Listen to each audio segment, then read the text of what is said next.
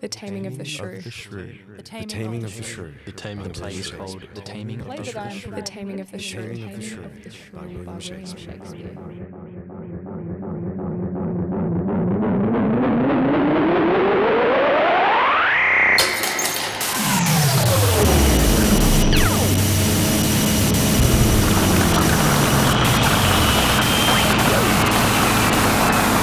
This is a conversation with Aaron Dean, and I play Baptista Minola. Beautiful.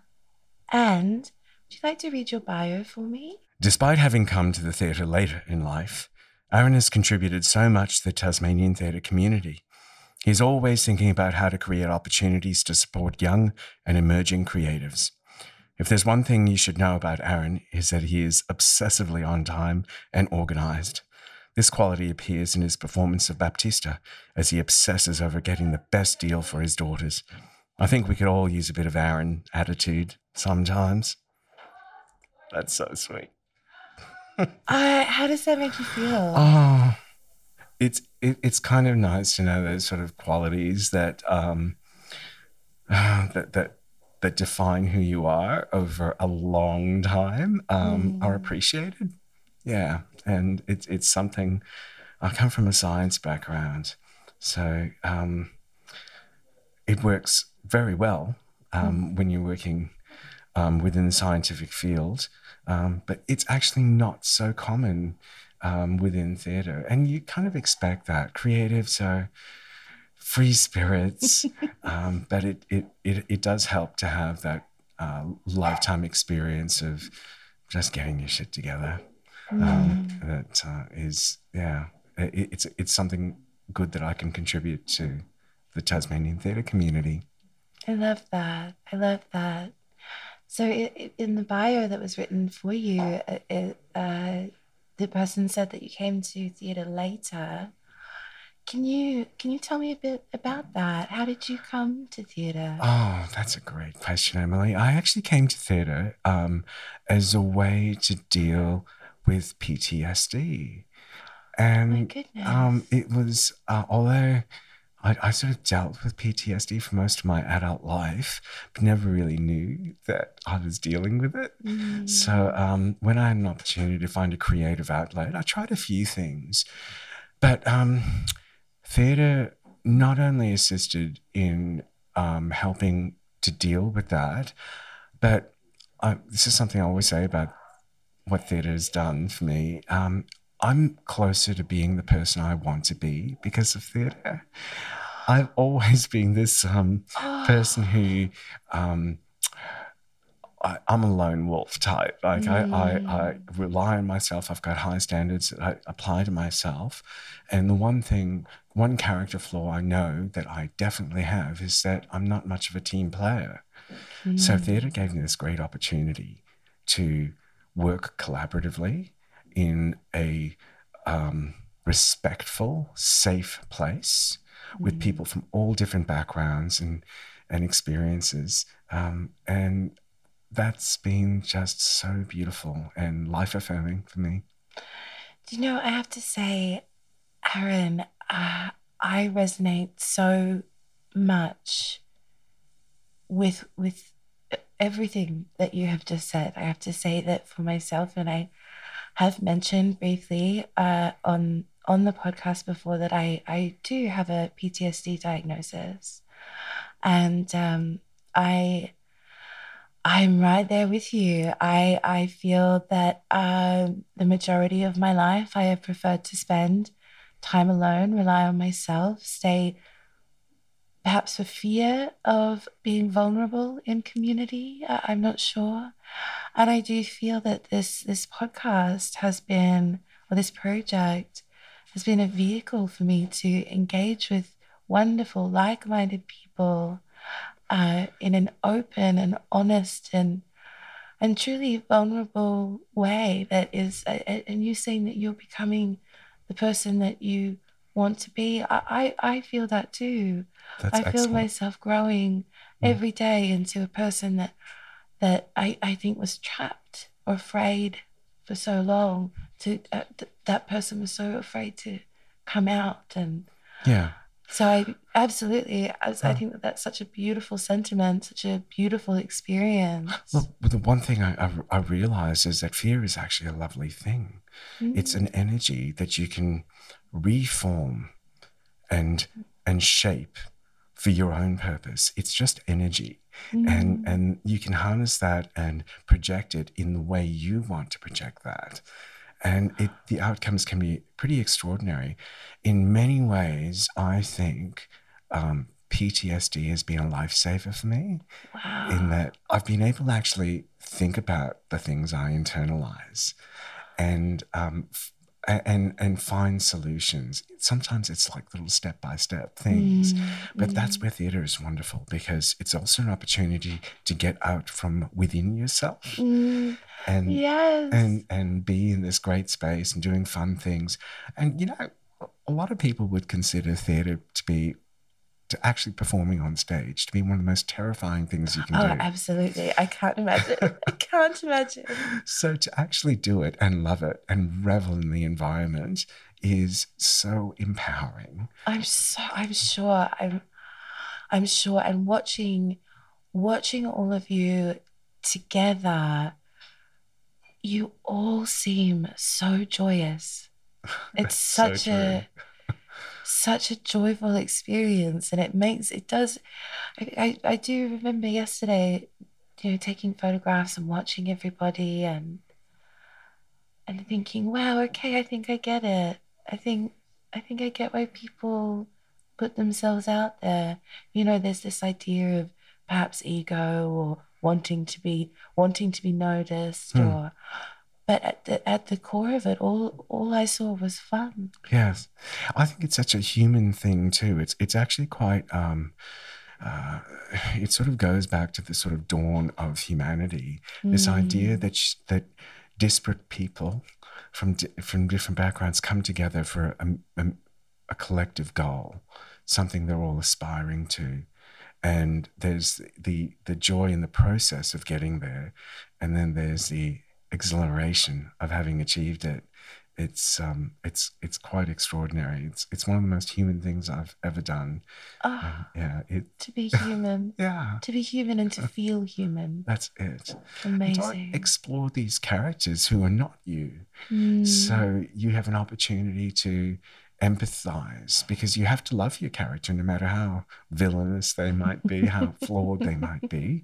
You have to love your character and understand where they're coming from. And that's why empathy is so important. If you can't empathize, then how can you fully immerse yourself in that person? That's right. And that's why theatre, I think, is another reason it's so lovely, is that through the process of empathy, you learned to give away, to put aside things like resentment and your prejudices as well. There's an opportunity to acknowledge that they exist, and which is often the hardest part. It is, but it's fundamental to anything that you want to overcome, is that awareness. And theatre is such a wonderful medium to do that. I'd love to ask you about the character that you play. A father of two daughters. Yes. How do you relate to him? I don't have children, but I have lots of young people in my life, and as a young person myself, strong role models, strong figures of that carry a evolved moral compass were instrumental in my life. So that's often what I look towards when I'm playing a father character. In this role in particular, and I should say that every Shakespearean production I've ever played in, apart from Macbeth, I play a kind of wound up father to a wayward daughter. This time I've got two. But each time, and Shakespeare does this a lot, the fathers of daughters tend to be single dads. And that's what Baptista is in this as well. So I didn't know that. Yeah, so not only is he invested in his daughter's welfare, but he's all his life been parenting both roles. as a father and a mother. He's also invested in his daughter's education. He likes the fact that they're strong-willed and uncompromising. That's excellent. And he in Shakespearean times, a father who would invest in his daughter's education was a rare thing. So I quite like playing Baptista, and this is something I've looked at in developing his character for this play, is someone who's not just out there to, get rid of the daughters. And I think that's particularly something you see in the very last scene, where Baptista suddenly realizes he's married off both daughters in 1 week, and he'll be on his own after that. Oh, God. So it's kind of a bittersweet moment for him. He's proud of his daughters. He's happy for the life they're going to live. But there's a sudden realization that he's on his own now, and no matter his wealth, that he'll have this emptiness. It's a little bit sad, but sweet. Oh, gosh, that feels... That's, I don't know that much about Shakespeare in general. I had my second major at uni was literature, and literature ruined Shakespeare for me because I do not believe it should be read. I believe it should be played. I'm rediscovering how wonderful it is currently. My perception of the father was one of a lack of awareness, not understanding that he was potentially hurting his daughters.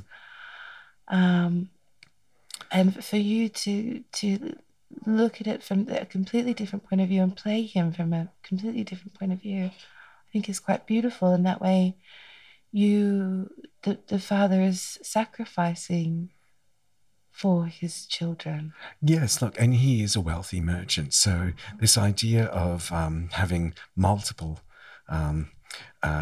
young men interested in vying for his youngest daughter in particular, he sees this as an opportunity to leverage this. And initially I joked about, that Kate was this sort of old stock that he had to move before he could bring the new model onto the floor and sell that off. That partly plays into that, and it's important in those scenes when the young courters are there, and that's an element of his personality that comes out. But it's only really later on when he sees that he's actually able to do this. He's actually able to get the best deal for his daughters and make sure that they're taken care of. That's really what any parent wants. It Safety, ultimately comes down to that. Yeah. It is a wonderful thing to play. But what I love about what Katrina has done with her direction here, and I know she's used the word problematic in relation to Taming of the Shrew because of those particular issues. But there's a subtext. I think you have to remember that when Taming of the Shrew was written, Elizabeth I was queen. And she was this powerful woman who we know had seen Shakespearean plays. In fact, Midsummer Night's Dream was actually performed for the first time in front of Elizabeth I. So what might seem subversive or controversial today, back then would have be seen as different and been played differently. And I think that's what we're actually doing a little bit more of here. Kate actually wins out in the end. She's got the money. She's got the guy that she wants. And they're the type of couple that you just know they have hot, angry sex. They're having a great time. Which is what everyone deserves. And she's also released as well. I think the attraction between them is the fact that they're both shrewish. And that actually, the fact that those two come together the way they do is actually lovely. Neither of them is submissive and will yield to the other. And that's what attracts them to each other. I like that. I like that a lot. I'm thinking back to the recording of the key lines, and I'm feeling them more strongly now with your description, your interpretation.